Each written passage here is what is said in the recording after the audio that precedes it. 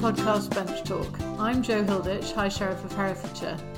Today I'm talking to Daniel Lister, an upright member of the Ross-on-Wye fraternity, a town councillor and someone who gives back plenty to his community. This was not always the case for Daniel, originally living on a housing estate in Suffolk where he was viewed as an outsider, and he became part of a difficult council estate culture and got involved in a life that he was not proud of. I'm talking to him today about his journey to respectability. He's worked full-time since 2004 and has ended up working as an assistant manager at the local community charity Envirability. Today Bench Talk comes from the Tap House in Ross-on-Wye, a micropub of great local renown. Let's start with life in Suffolk. In 1990 we moved to a new housing estate which was to give my mum a better life because she had one leg, so we moved into a bungalow. But it was on quite a rough and ready estate and life didn't quite go to plan once I moved there. I got in with the wrong crowd. We did some difficult things as children, as many children do and learn from, but that carried on into a bit of a bad spiral into life. So what kind of things? I ended up getting in with sort of people that dealt drugs. It didn't go well. We ended up going around to chase people that owe money to dealers, and that consequently meant that we did a series of nasty things. We would steal from their properties to collect the money for these drugs. Were you taking drugs yourself? No, never got to that. Although the family life was difficult, they were supportive still that I didn't get into that type of a world, so to speak. Yeah, but it's easy to go that way. It's amazing that you didn't. It is, yeah. I smoked weed when I was younger, but I think that was probably about the worst it got for me. So you went a bit rogue, as it were. I did indeed, very rogue, yeah.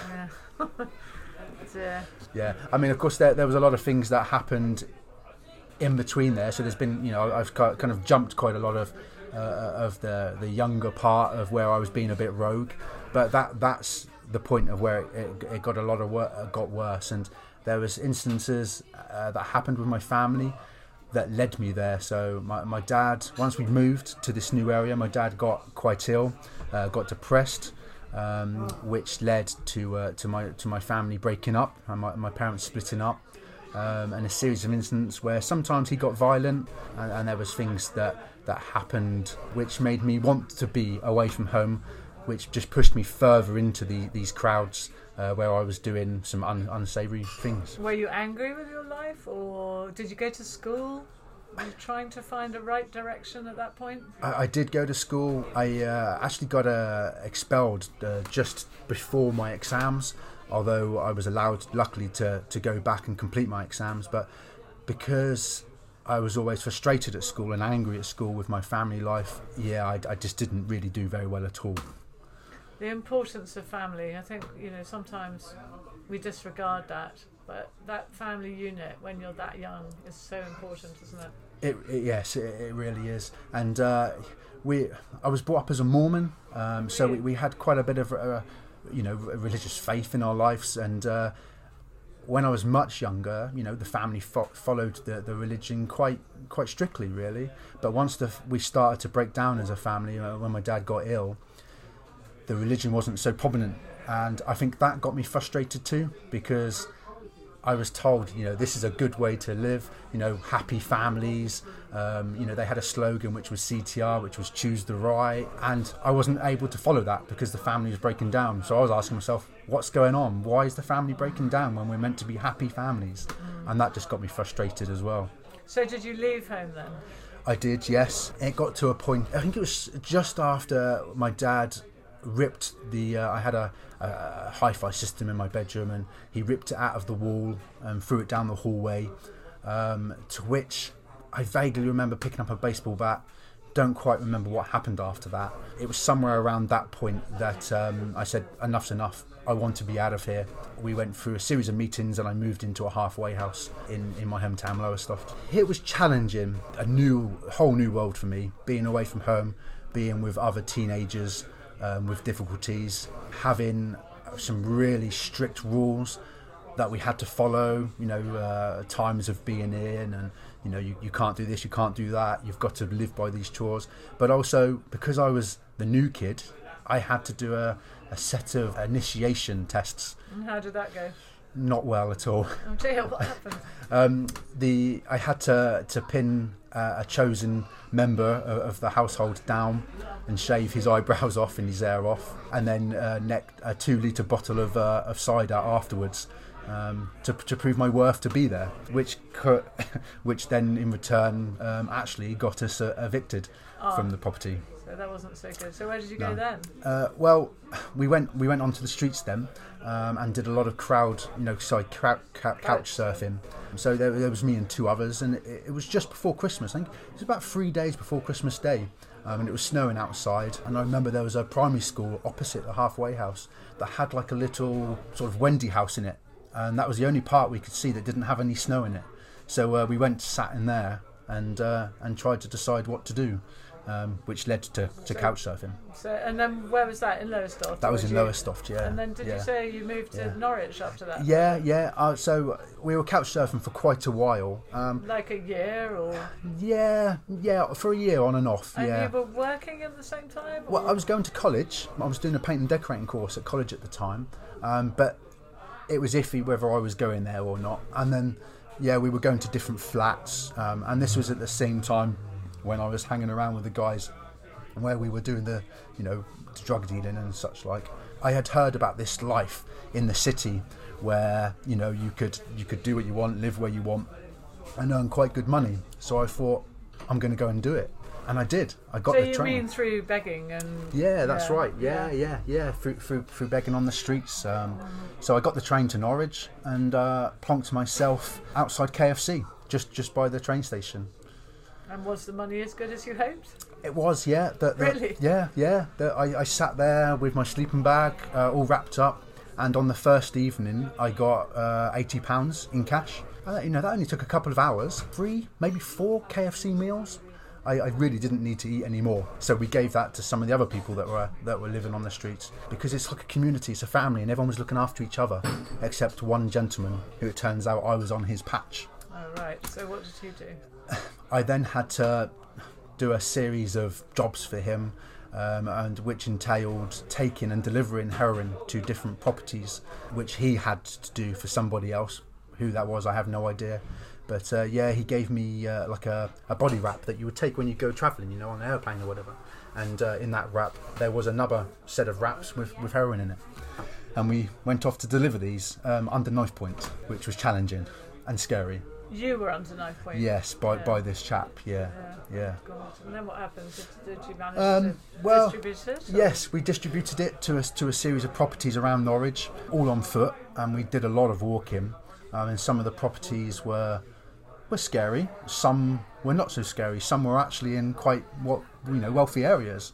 It was quite surprising, really, because at that time I was quite naive to that high end of scale for drug dealing, whereas before I was just going round to flats in Lowestoft.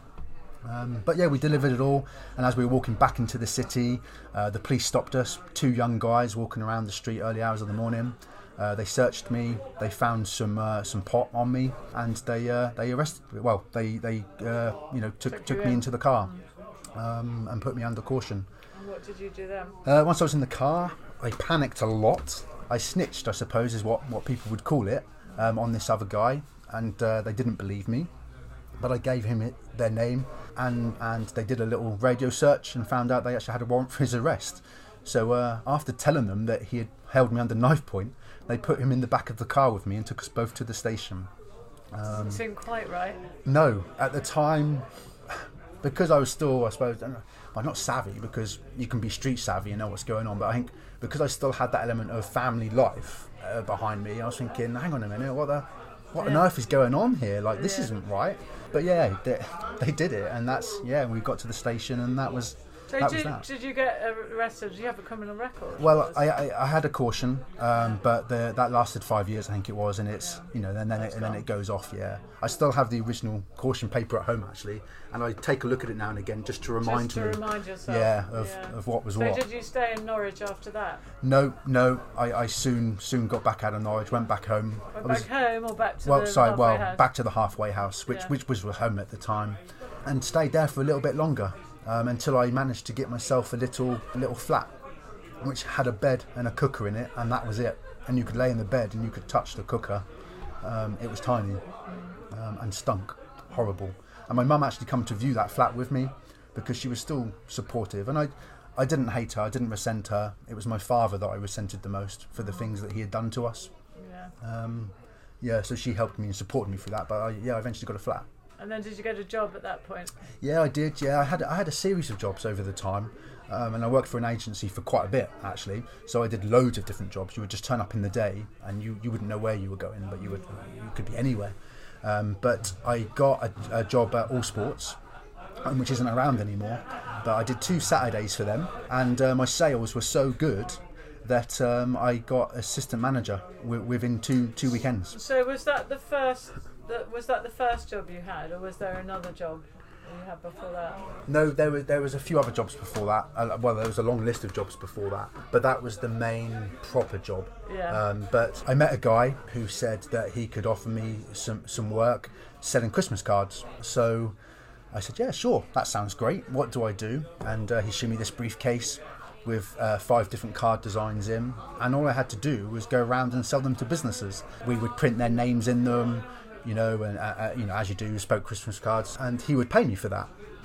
But also, he would give me tobacco, drink if I wanted any drink, and basically be like a supportive friend.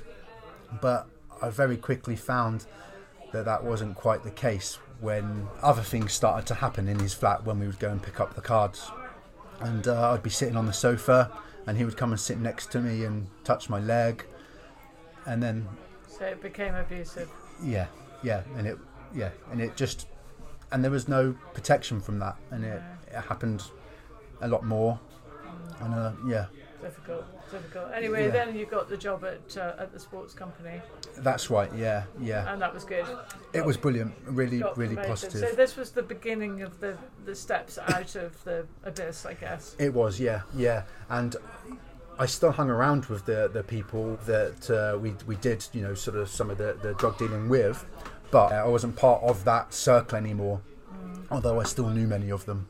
But that's quite good to pull yourself out of that circle, because I think for many the problem is that once you get into that circle, it's very difficult to actually do anything else and get out of it, which you managed to do. It really is, and I think I was very lucky, again, because of my mum. She knew some of the leaders of some of these groups, because something that I haven't mentioned before is that she was a youth offenders judge, a volunteer youth offenders judge. So she knew a lot of people as well, but a lot of people respected her. She wasn't a lady to be messed with. So I think I was lucky on that perspective as well, that they were like, oh no, it's Dan, Dan's mum. So yeah, they would leave me alone in that perspective. Yeah. So you were lucky to actually escape their clutches. Yes, yeah, extremely lucky. Yeah. And then did you move away from Suffolk? So after All Sports got bought out by another business, and it was uncertain what would happen for management. So overnight, I applied for a job with PGL as a group leader, working with children, which was completely different. But I thought, well, why not? Go for it. And literally the next day, they emailed me back and said, yep, you've got a job, but you need to be in Shrewsbury in 4 days' time. So I was like, whoa, what? Were you still living in the little flat at that point? No, I had actually gone back home at that point. Oh, you had Yeah, so back to my mum's house. So, off I went. So that was the beginning of a fairly long career with PGL. It was indeed, yeah. I started with them in February 2004, and I was with them for 16 years. Yeah, and only recently, 2 years ago, was made redundant. That was a shame. They closed down in Ross, I think, didn't they? They did, yeah. Their head office is still here. They still operate the whole business from here, but the actual holiday activity since they had here, they closed down. But in my time with them, it was brilliant. It was a life-changing experience. And I met many people like myself that had gone through difficult times, and I managed to be able to share my experiences with a lot of people that come from different backgrounds as well. But I've been to France with them, Spain. I lived just outside Paris, and I lived in a tent in Spain for 2 years. It was brilliant. Got a second job on a beach in a bar. It's been a whirlwind experience with PGL. It's been brilliant. It's changed my life. And through all that time, were you still looking back at your kind of teenage and early 20s life? Did you have counselling and stuff? Because that must have been so tough. No, I didn't. When I was really younger, through the family breakup, we tried to have some counselling. But at that time, I was just so resentful. I just didn't want any help. And I remember saying, actually, to the psychiatrist at the time, I remember saying, well, I won't repeat the words, but I remember saying, you don't want to help me. All you want to do is just do the job you're told to do. My friends have told me you're just going to brainwash me. And I just pushed any help like that away. Just didn't want it. And then I've just had no other counselling or help since then, really. I wonder, do you feel that it might come out one day, or are you that busy now that you don't have time to think about it? Yes, I think one day it will. Sorry. No, it's fine. And I will need to probably talk to someone at some point, because there's a lot of things that I stop myself from doing in my life because I think I might get hurt again. But at the moment, I keep myself really busy in the community, doing lots of positive things and trying to help the community in the best way that I can. So, for instance, I'll quickly rattle them off if you want. Yeah, please do. I have a show at Hereford Hospital Radio, and I'm one of their trustees and their personnel manager. I'm on the trustee board at the community centre, the Larrapper Centre in Ross-on-Wye. Oh goodness me, what else do I do? There's loads of other things as well, and I can't quite think of them at the minute. I run a supportive group that does obstacle course running, so we run through mud and climb over obstacles and stuff. But there's about 2,500 members in that, and we're just like a supportive community helping each other. I work for a local charity in Ross. Well, we ought to come on We'll get to that in a minute, yeah. I'm on the board, but as a volunteer for the local youth club, the Basement Youth Trust, and I help, sort of guide them with how to run the club. So, yeah, I do a lot in the town, and there's lots of other bits and bobs, voluntary jobs that I've done as well. I think, actually, in Ross, I manage 10 different community group pages for various charities or groups that I've set up as well. To help people in the community. Yeah, it's good to keep busy though. It stops you thinking. Yeah. Tell me a bit about your job now as the assistant manager at Envirobility. Tell me about the charity and what you're doing there. Okay, so the charity runs a number of different projects, and they offer support and real working opportunities for a number of different, community members. So we're people that I've got varying disabilities.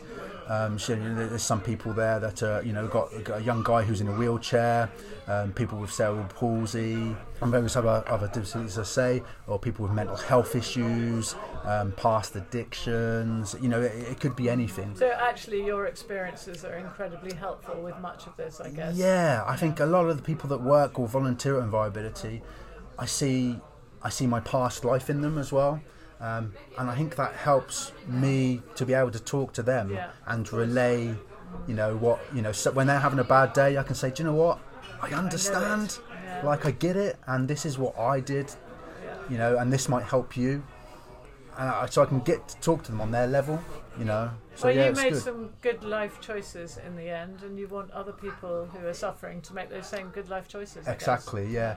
I've always said in my life that if I didn't need the money to pay my bills, my mortgage and stuff like that, then all I would do is voluntary work. Nothing else but voluntary work, which helps other people. Because that's all I ever want to do in my life. I just want to help other people get through their life that are challenged, because there isn't necessarily the right support networks around at the moment, or people don't know where to go. They sit there and they're just given a web link, or I'll just call this number, they'll help you out. That's fine, but they need someone to push them almost, or guide them and support them to actually make that first step, and there isn't that support network. But unfortunately, I have to work and I have to pay my mortgage. So Envirobility actually is the best of both worlds, because I'm able to do that. It's a great local charity. You haven't talked yet about the other thing that you do in Ross. Oh, yes, of course. The most important one. Hang on, I was just looking at them thinking, hang on a minute, what on earth are we going to talk? Yes, of course. I'm a local independent councillor and past mayor as well through the start of the lockdown. So independent, what does that mean? So I don't stand for a political party. I theoretically am on my own, and I stand. So no financial support. No financial support at all. I've had to do it all on my own. I've had to print my own election campaign leaflets in the past, which I actually kept extremely simple because I didn't want any rubbish on there, any gumph. I just wanted to be to the point. I'm Daniel Lister. What do you want? And that's literally what was on there. Yeah. And people going, what do you mean? What do you want? And I was like, well, what do you want? I'm an independent, so I'm going to fight for you, for your needs and what you want. So you tell me what you want, I'll take it back to council and I'll do it. But, that whole process of standing and then going for election is difficult. You've got so many households where you have to go and deliver these leaflets or knock on the door. And I didn't have a team of people behind me to help me with that. So I had to go to every single household with my mum, who's she's disabled. She only got one leg, but she trawled around with me. So she came over to live here with you as well, no, she just came to visit from Lowestoft. Right. Another friend came to visit me from Lowestoft, yeah. And they came and helped me deliver all these leaflets to all these households. Yeah, and it was an experience. Some people chased me down the driveway with a broom, saying, I don't want to listen to any of what you've got to say, get off my property. It was amusing. And then there's other people going, oh, do you want a cake? Oh, it's so refreshing to see a young councillor come round the door and actually knock on the door and say hello. So have you done some things in the community? Have you made a difference? Yes, I'd like to say I have actually, I've been quite proactive in the Amenities Committee, which is one of the committees that looks at the open spaces in the town, so play parks, like the rope walk by the river, for instance. And we've managed to get a new play park down there. We're now looking at an extension for older children. So it all takes time, but we've definitely done some positive things in the community. I've done a lot of work down at the skate park. Some of it's been successful, some of it hasn't. I did manage to get quite a substantial amount of funding to help expand that skate park, but we're still very much in the planning process because I won't bore you with all that, but it takes a long time. Yeah, then tell me about local politics. They're difficult, aren't they? Oh, yeah, very, very difficult. Perhaps we better not talk about that. No. Yeah. But what about being mayor during the COVID period? How did you cope with that? And did you make a difference then when you couldn't get out? Do you know, when I was first asked to be deputy mayor and then to go on as potential mayor, because you have to be then elected to be mayor as well, I was so excited and so proud, and I thought, you know what? Quite right too, though. Yeah, thank you. And I thought, you know what? This is my moment to make it everybody else's moment, And then lockdown came in, and I just sat there, and I'm not going to lie, I was just like, wow, and I cried. And I was like, I'm not going to have the chance now to do anything because there wasn't anywhere to go.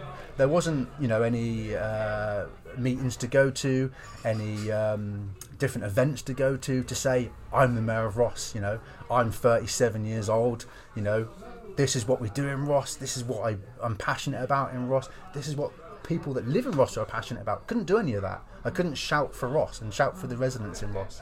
So it was difficult. But I managed to flip that around and took to social media. I did a number of videos. I signed myself up to TikTok and did like a crazy Christmas dance. Yeah, I wore all the robes, had the chain on, and did a crazy Christmas dance. And just did a series of short videos and lots of posting and So it was. I changed it around and looked at it differently. So you did what you could. Yeah, basically. And do you think there is a role for mayor? The mayor is a force for good. It is, yeah. It's definitely a force for good. I think it's an important role for a town to have because it's that connection that takes you out of meeting rooms and actually gets you connected to other towns. It's like a PR role, really. Yeah. That's what it is. And I think without that like role, my role, I guess. Yeah, exactly. Yeah, and without that role, people aren't really going to know what Ross is about, or Ledbury, is about, or Newent, Hereford. They're not going to know what those. Well, we're going into Gloucestershire, aren't we? Shouldn't talk about Gloucestershire, but no, I'm joking. But yeah, you know what I mean, don't you? Yeah, I do. Will you stand again? Elections coming up? No. I don't think I will at this point. A year is a long way away, but you do have to start thinking about standing again within a year's period, really. But no, I don't. I would have done 8 years, and there's a lot of projects in this town that I would like to help take forward and give my time to. Well, it sounds with all the rest of your volunteering that there's plenty of other stuff that you can do where you can be very specific about the thing that exactly, you do, rather than the more general. Yeah, and hopefully move things on a little bit quicker. I will keep my social media profiles as a councillor active, and I will still go to the council meetings.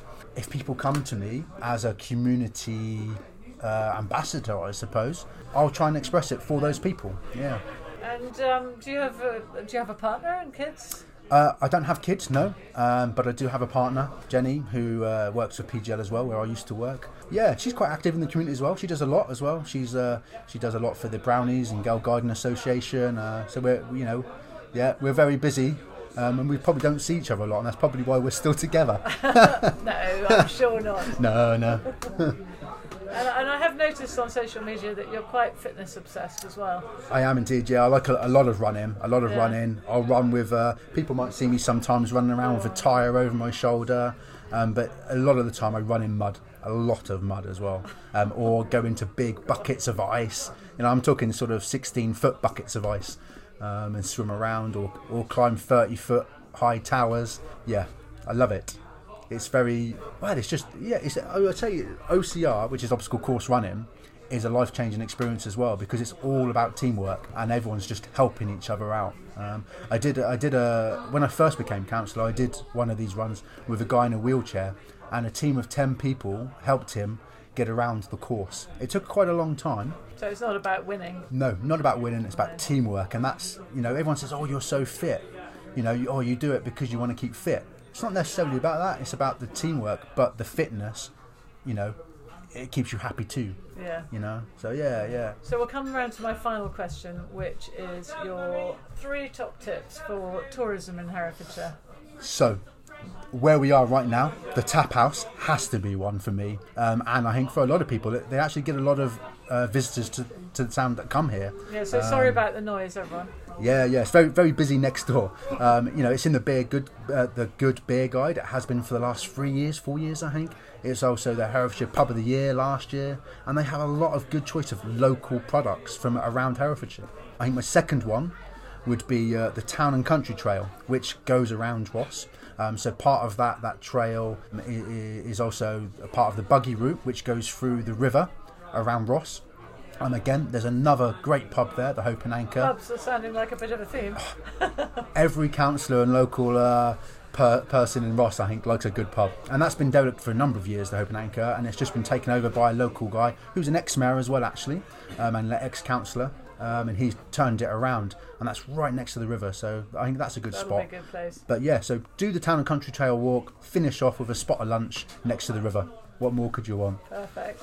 And then the third one, venturing out of Ross now, going into Hereford, is Queenswood Park. No pub, but there is a cafe. Yes. Yeah, good cake, and a lovely walk with some great views around Herefordshire. But it's also so peaceful. Yeah. There's lots of families there, lots of kids running around, but you immerse yourself into the views, and everything around you just disappears. Yeah. It's a really great place to go. Place to find some peace. Definitely. Thank you, Daniel. Your journey has not always been easy, but it sounds as though the citizens of Ross-on-Wye have a lot to be thankful to you for, and maybe they won't know how difficult it was for you in your early years. Anyone can dream of being better and work towards it with the right help and support. You've definitely made it. Thanks very much, and thanks for the chat today. It's been great.